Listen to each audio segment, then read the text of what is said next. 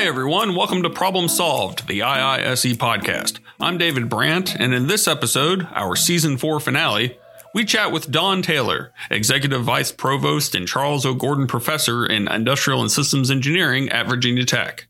He's also the 2023 recipient of the Frank and Lillian Gilbreth Industrial Engineering Award, which will be presented to him during the IISE Annual Conference and Expo in New Orleans. Taylor discusses his career path, the possibilities for artificial intelligence in academia and industry, his love for hiking, and why he enjoys going to the annual conference.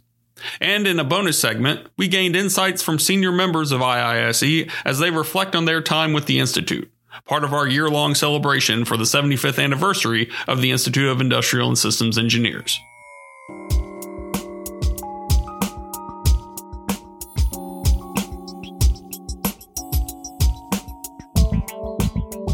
Don Taylor, we appreciate you joining us for the podcast. My pleasure. Thank you. Tell us first how you got started on your career path and what attracted you to industrial and systems engineering education. Well, that's a great question, and I'm not sure I have a great answer, but I think that I've always been an industrial and systems engineer. I can vividly recall visits to the local cotton mill with my grandfather when I was really young, maybe 4 or 5 years old, and being really fascinated with the processes and the systems that he showed me. So it was really interesting to me at that time to see these raw bales of cotton coming in from the field into this facility and seeing that transformation from raw cotton through all the processes to finished goods. And then as I approached high school graduation, I looked on the internet, which in those days was called catalogs, college catalogs. There was no internet, of course. And I was attracted, I think, by the breadth of the profession and by the opportunities that breadth would offer to me throughout my career. And I felt that no other profession really offered me the opportunity to remake myself as often or as well as I would like. And just as I did when I transferred my research really from manufacturing to logistics, and the same with my consulting efforts. David, I really thought that ISE was a great technical alternative to business programs, which, I'd always had an interest in those technical fields. And my profession, I think, has enabled me to make a really solid transition from technical contributor into leadership positions in industry and as a consultant and as an academic. So really, ISE was a perfect fit for what I wanted to do with my career. And I don't think I could have chosen a lot better. Now, when you were a kid, though, you probably had dreams of being something, and I'm not thinking an ISE was the first thing on the list. Give me some deeper background. What was sort of the first thing? Was a firefighter, astronaut? Oh gosh, I was born in 1960, which seems like a horribly long time ago, but that was around the time of the Mercury 7, and I can remember in the second grade, my first the first book that I read that was like an adult book, I think was one that my second grade teacher, Miss Hay, gave to me.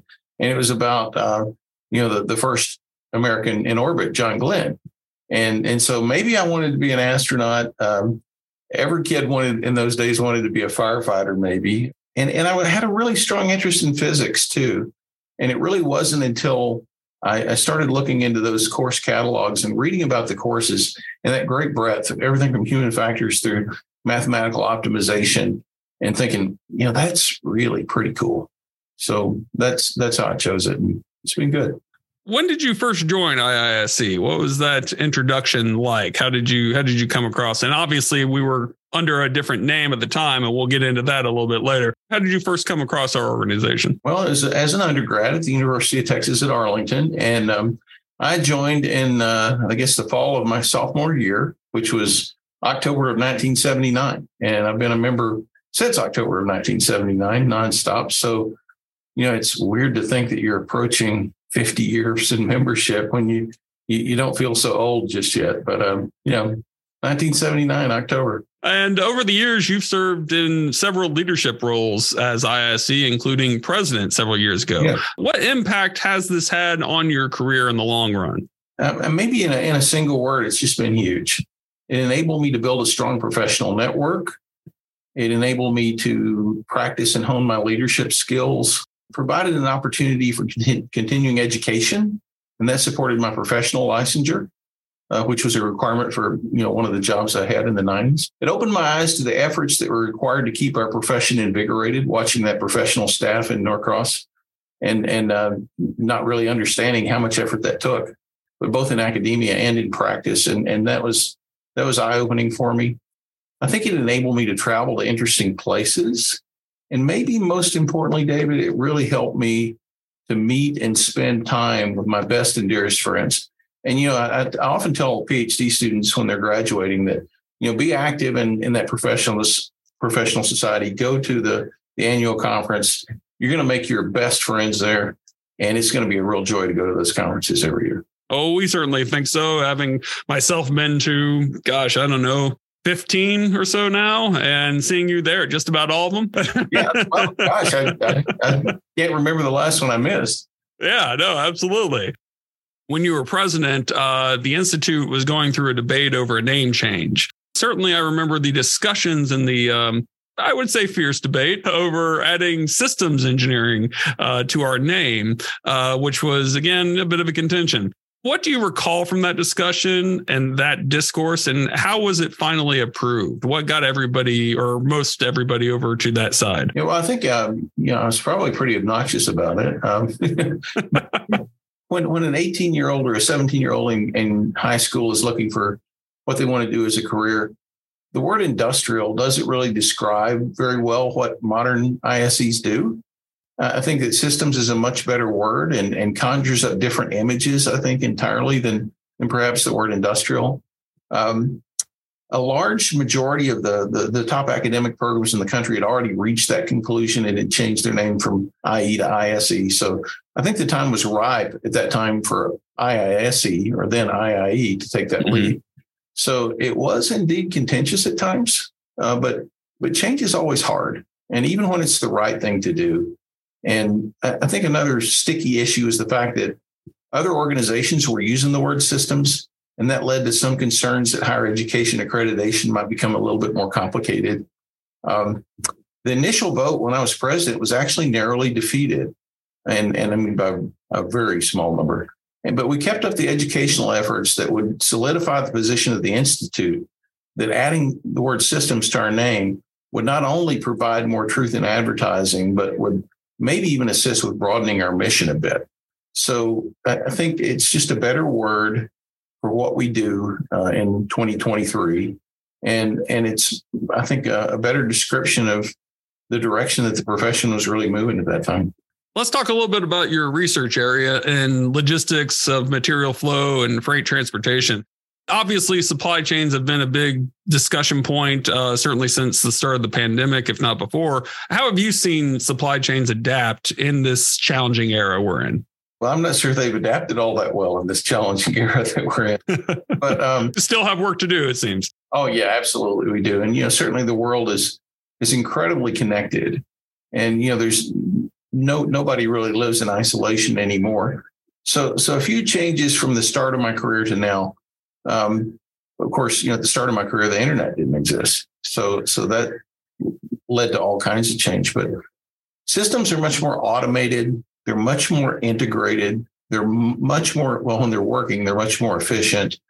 I think there's been a migration of standalone systems to internet-based and deeply connected solutions. And the COVID pandemic has stressed logistics systems in really unanticipated ways. And I don't think we've recovered yet. I can recall, before the pandemic started, it's really easy to order something today and have it tomorrow. And now it seems like, we're, I don't think we're all fully staffed in manufacturing at this point. The supply chain that had a pretty big stress, and it's still recovering. I think it's going to be maybe better in the long run, but we're not there yet. I'm going to throw you a little bit of a curveball because this is another topic that's coming up more recently, the advancement, if you will, of artificial intelligence. Right. Where is that in the realm of supply chains? What do you see as the advancements made, or are there disadvantages? Where do you see the role of AI in supply chains going forward? Boy, I haven't thought about that one, David. As an academic, though, I've given it quite a bit of thought about how we use it in academics. And I don't think it's the big problem that a lot of people seem to think it's going to be.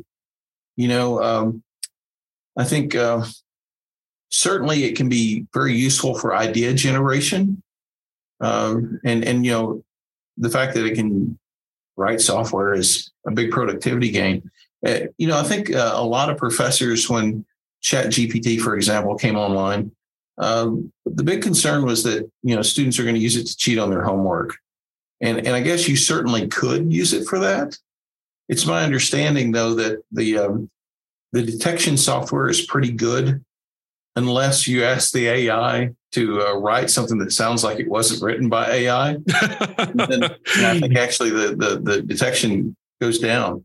So I think it's sort of like the calculator. When the calculator first came along, I think professors, teachers probably thought, well, gosh, no one will know how to add and subtract anymore. And at the end of the day, that technology was embraced, and it became a productivity enhancement instead of something that was a problem. And I think ultimately we'll find that generative AI is going to be the same kind of thing, that it's going to be a productivity enhancement. We'll have to be more clever about how we ask for essay questions on exams, to involve personal experience or something along those lines. One thing I did recently was I asked ChatGPT to write a bio for me. Mm-hmm. And it did write indeed a bio for Don Taylor at Virginia Tech, but it had nothing to do with me. He's a history professor. And I said, no, try again. He's a political science instructor, so it made a beautiful bio. Right. For a different Don Taylor from a different multiverse, if you will. Exactly. Yeah, for whatever composite this thing had put together. So I think it can be a productivity enhancement, an idea generator. It'll cause us to think more about personal experience and the way we apply things. Now, the way it applies in the supply chain, I guess you could use it to write software. You could, I think now commercials, for example, are being generated by generative AI. So I think that we don't really understand just yet what it's going to mean long term. Even at the time of this recording, we're only 6-7 weeks into ChatGPT-4. So it's still just the very early stage. I think, the question was inspired in my mind simply because of the fact that, you asked me 4 months ago about this, I would be like, what are you talking about? Right. And now here it is. It really just sort of dropped on all of us. And you even have elements of the tech industry, confused about whereas I'm sure all of us really thought, oh, Google will surely come up with this first. No, Google seemed to have, slipped behind a little bit. But everybody, and it's affected how, even in my profession as a writer, as an editor, coder, there's so many different elements that it brings to the table. But what I focus on mostly is brainstorming and productivity. So I'm finding that to be the case, talking to folks like yourself that work in, different industries, and for you who has both industry experience and academic experience, where you're seeing the impact of it in real time. Well, it might be interesting, David, for you to pull together our monthly magazine using only generative AI and see if anyone notices. Oh, all I think that does is increase the amount of fact checking and editing we've got to do. Exactly. And we have a tight enough window as it is. No, we're not there yet, are we? No, absolutely. Want to move off screens and off technology for a bit. We hear from some of our acquaintances on staff that you're an avid hiker, and you've traveled much of the Appalachian Trail, if not all of it.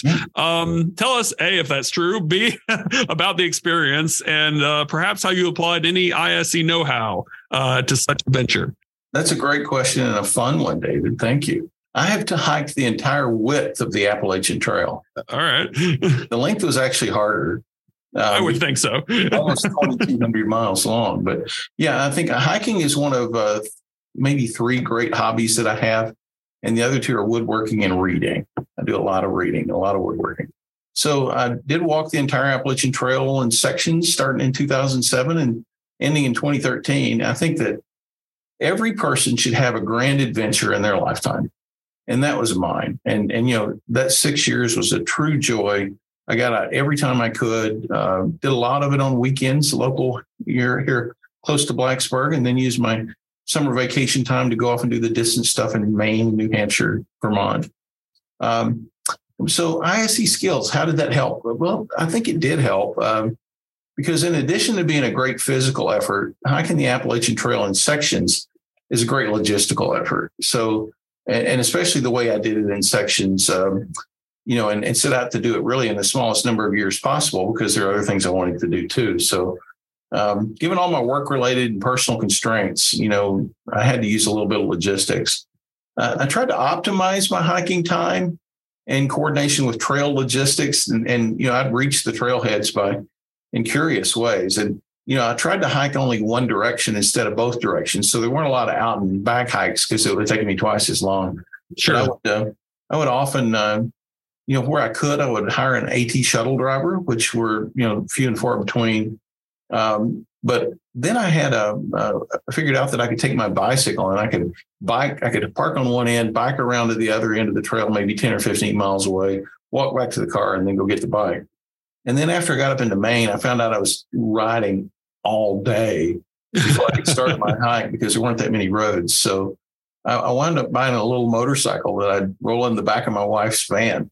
And, nice. And so I rode a motorcycle to the other end. But I think an even greater challenge logistically was another hiking challenge that I just completed last year, and that was hiking Vermont's Long Trail and all 89 of the side trails that feed it. So it's quite a little network problem. And so a student and I formulated that as an integer programming problem. Oh, and wow. So they were able to, optimize my time on the trail there too. I'm now serving on the board of directors of the Green Mountain Club in Vermont. So I'm able to apply my strategic thinking skills and good ISE skills to that position as well. And I'd argue also that my reading and woodworking interests also are often outdoors based. But in addition to reading about outdoor adventure, I also like history, political science, biography. So maybe that AI thing was right. But I think my love of the outdoors probably also motivated me to apply my skills to my greatest woodworking project, which was I built a beautiful wooden canoe. And that project took me about 2 years, but would have taken even longer if I hadn't had a little bit of engineering background. I have to ask if you're familiar with Nick Offerman, the comedian Yes. and actor who plays Ron Swanson. You just spoke to all the things I think of when I think of him. I've seen him live and perform. I've read his book, Paddle Your Own Canoe. That's how that registers to me. So you're now in my mind half Ron Swanson. That's how I'm gonna think of you going forward. I want to assure you, I'm not that cool. No. Hey, to us at ISE, you are the coolest. Trust me. Very kind. You're getting the Gilbreth Award this year. It's our highest honor. We hand it out every year. And we've had so many deserving recipients of this award in years past. What does winning this mean to you at this point in your career, just as a professional, as an academic? What does it mean to you? Gosh, David, I think when I graduated with my BSIE degree in 1983, which, again, hard to believe it's 40 years ago, but I certainly never thought that I'd earn the Gilbreth Award. I've looked at the winners of that award as being true giants in the field. And, I fear that I have a little bit of an imposter syndrome, that I don't really measure up. But it is indeed humbling that, to learn that my peers might see me as being that kind of a leader in the field. I always had aspirations to lead to the best of my ability. And I certainly wanted to make a real difference with my life's work. But I think really this is an honor that goes well beyond my wildest expectations.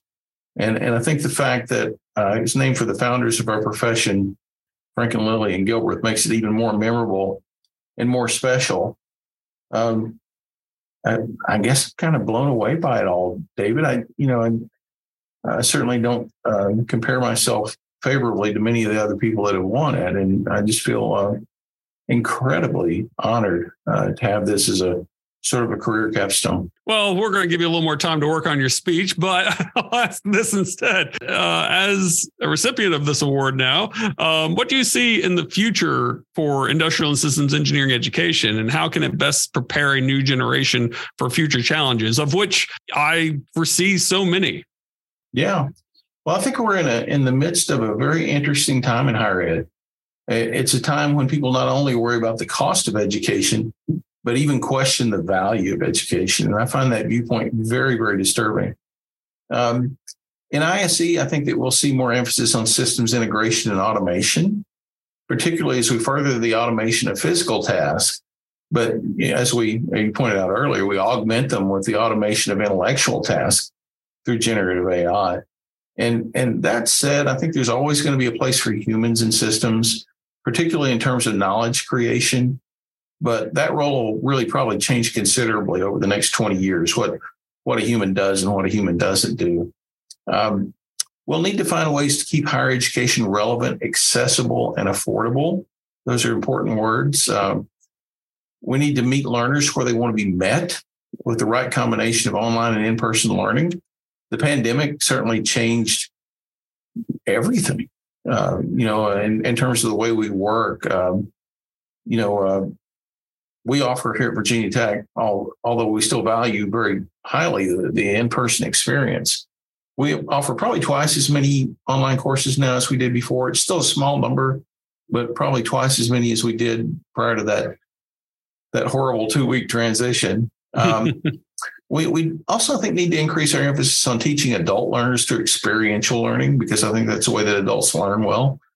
We'll need to find ways that makes that work accessible to all students, though. It can't just be the student that can afford to have, an international experience or go away for a summer for an internship or whatever. We need to find ways to make experiential learning accessible to everyone. We also need to find ways to make it transcriptable for the benefit of that future employer that's looking for a specific skill set, and try to make it credit bearing whenever we can. I think we need to increase our emphasis on the provision of stackable micro credentials to make our graduates more marketable. I think a good example is the Six Sigma certificates and that kind of thing that we've worked with IIE over the years. IISE now. I had a part of that, didn't I? And we'll need to maintain strong relationships with K-12 to make sure that our students are adequately prepared for the mathematical rigors of modern ISE programs. I think we've seen a little bit of a slip lately, and since the pandemic in particular, with mathematics preparation. So we need to really focus on that. And I think finally, we need to focus on the application of good ISE tools across multiple domains, particularly as the emphasis on 4-year graduation rates might erode some of the traditional emphasis that we've had on engineering classes outside of the typical ISE curriculum. So we'll need to generate ISEs that can speak a little bit of mechanical engineering, a little bit of electrical engineering, a little bit of civil engineering. So I think that's important too. Well, as I said at the top, we're marking 75 years this year at the annual conference and throughout the remainder of 2023. As we mark this benchmark anniversary, what are some of your fondest memories over the years, whether it be at conferences, with the colleagues, your time on the board, et cetera? Well, I think, honestly, there's probably too many fond memories to recount. I certainly enjoyed pursuing a shared vision with other leaders in the field. I've enjoyed visiting unique places, unique cities. When I was on the board of trustees, I really enjoyed that camaraderie that we had with the volunteers as well as the professional staff. I enjoy, and gosh, it's just a joy to go to the conference and see everyone. I think I continue to enjoy meeting with the other IISE fellows and the conference attendees. And over the years, I've enjoyed a lot of great keynote addresses. I've been pleased to participate in the great debates and to attend outstanding technical sessions. I think I really enjoyed being super busy and running from event to event during my time as president. I mean, my time was not my own for 4 days. Busy from 6 a.m. till 10 p.m. and maybe a little bit later here and there. And it was just so much fun to go around and see the enthusiasm that the people in our profession have, and especially for those that choose to attend the conference. I think maybe the most fun I have is that first moment when you arrive at the conference and you walk into the conference hotel and you look around the lobby and you see so many people that I'm just anxious to go talk to all of them and catch up a bit. I think I'm probably guilty of liking pretty much everybody I've ever met. but it's really fun to see other people in my profession. So I really love hanging around in the lobby and meeting people and going out for meals. And maybe that's it. Really, the best memories have probably been sneaking out of the conference, maybe for a few minutes here and there, for a good meal or a long laugh or a short hike, or just hanging around with like-minded people. It's really been fun all these years. And I think fun's not slowing down. You're a giant of a man. Whenever we see you at the lobby or at the conference, you're not hard to miss. Well, I'm trying to lose weight. No. Height-wise. But on a personal note, I'm always appreciative of running into you. I remember back in 2010, I've mentioned on the podcast before that I'm a cancer survivor, and I was diagnosed with that just before the 2010 conference, literally like a day before. And so I went to the conference and did my job, and I was happy doing so. And of course, I think word had gotten out a little bit that I was running into some health issues. And I remember, I think you had found out through one person or another, and you found me, I think, during one of the receptions, I think the welcome reception, and you'd come up to me. You said you heard, and you just wanted to know what was going on. And we talked a little bit. And then every year subsequently, for several years, I would get an email from you every now and again. You'd see me at the conference, and you'd always ask how I was doing. I was talking with Donna Calvert earlier here at IISC, and she was talking about the fact that you just, every now and again, you just send out a, hey, how's it going? email. You have a very unique, personable touch and a personal relationship, I think, with all of us here on staff. And we certainly, have always enjoyed working with you over the years, especially when you were on the board. So, on behalf of the staff, I certainly appreciate you and your time, your commitment to the profession and to the Institute, and certainly at this moment to the podcast. So, Don, we greatly appreciate it. And I'm glad you're doing better. Absolutely. I'm doing just fine. Don Taylor, winner of the 2023 Gilbert Award. We greatly appreciate your time, and we look forward to seeing you in New Orleans. Well, I'm looking forward to it too, David. And I'll make sure to look you up when I get there, and I'll give you a big smile and a handshake. How about that? That sounds good to me. Thank you, Don.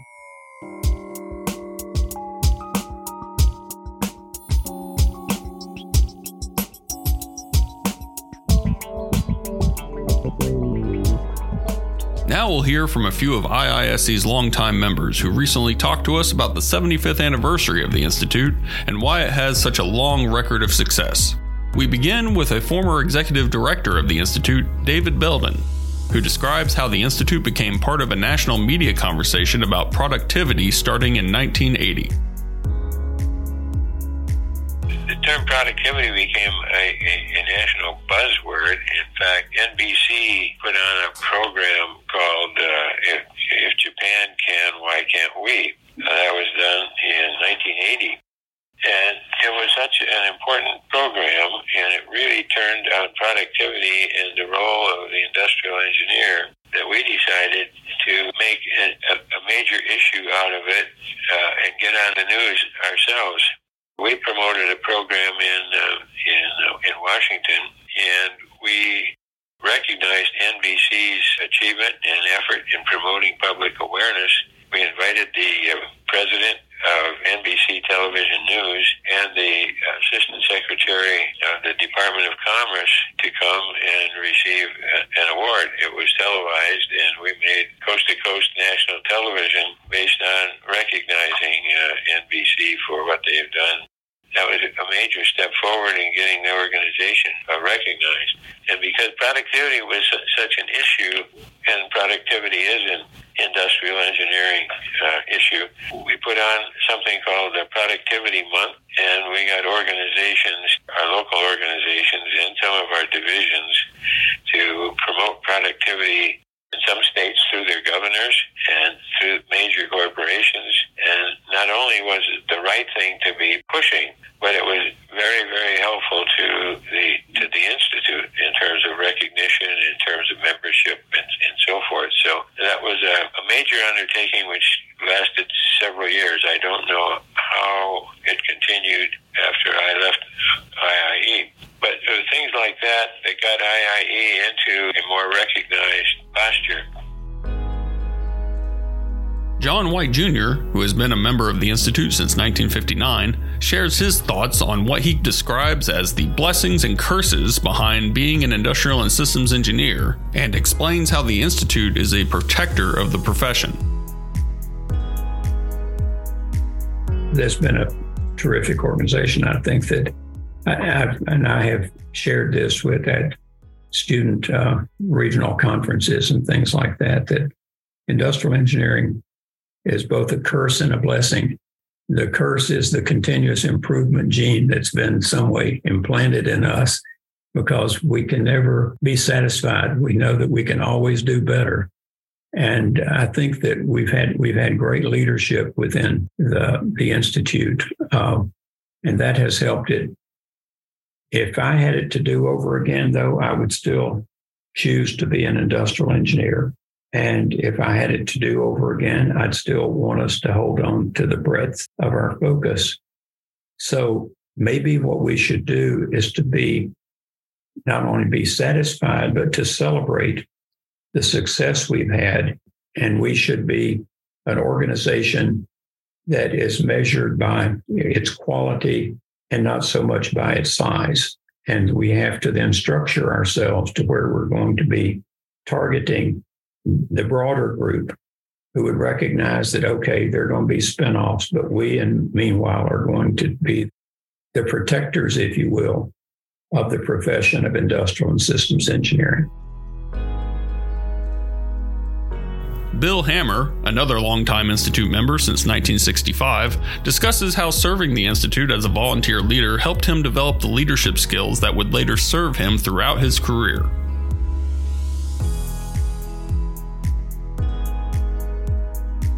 Well, I can share the benefits that I recognize.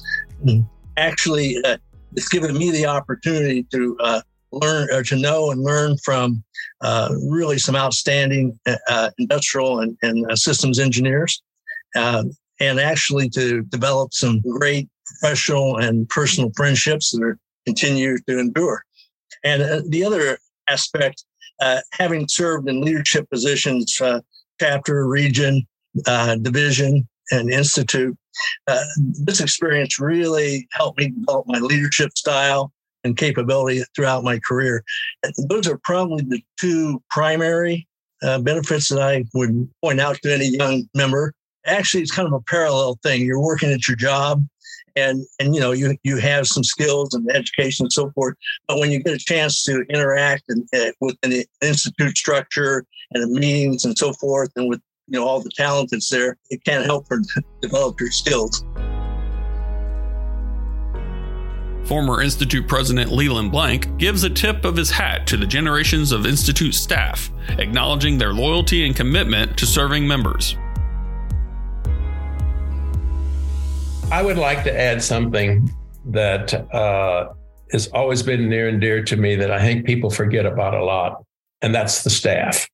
I think that the staff at headquarters, from the very beginning of when I got involved, have always been, all of them, the most likable and trustworthy and, well, let's just say, very well intended towards trying to do things for the members.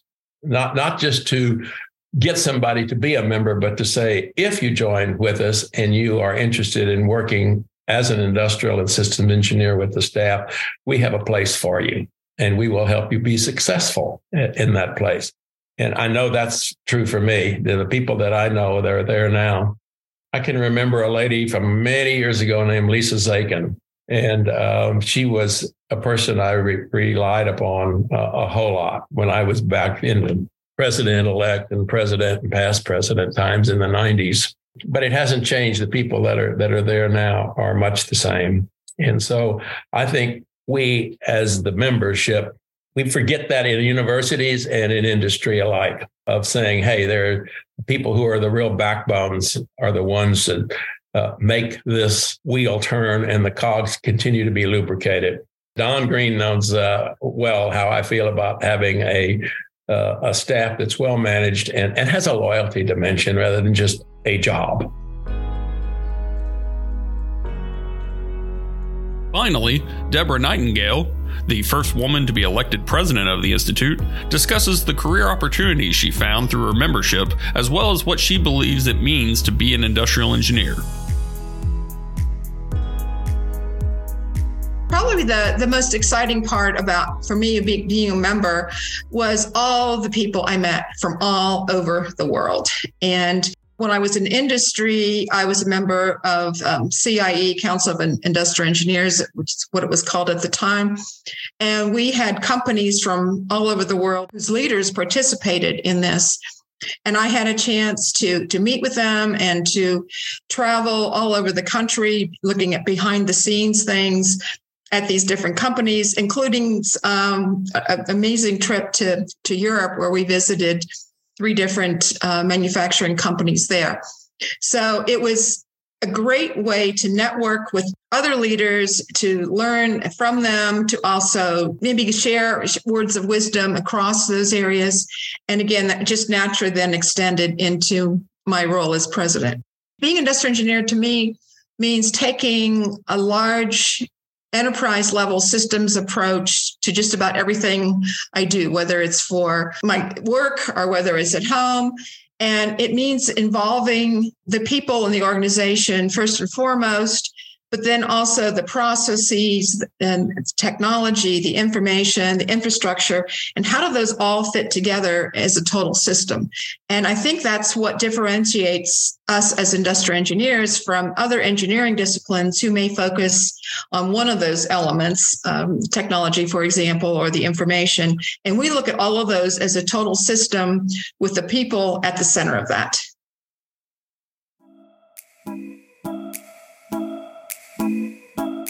You've been listening to Problem Solved, the IISE podcast, a production of the Institute of Industrial and Systems Engineers in Norcross, Georgia.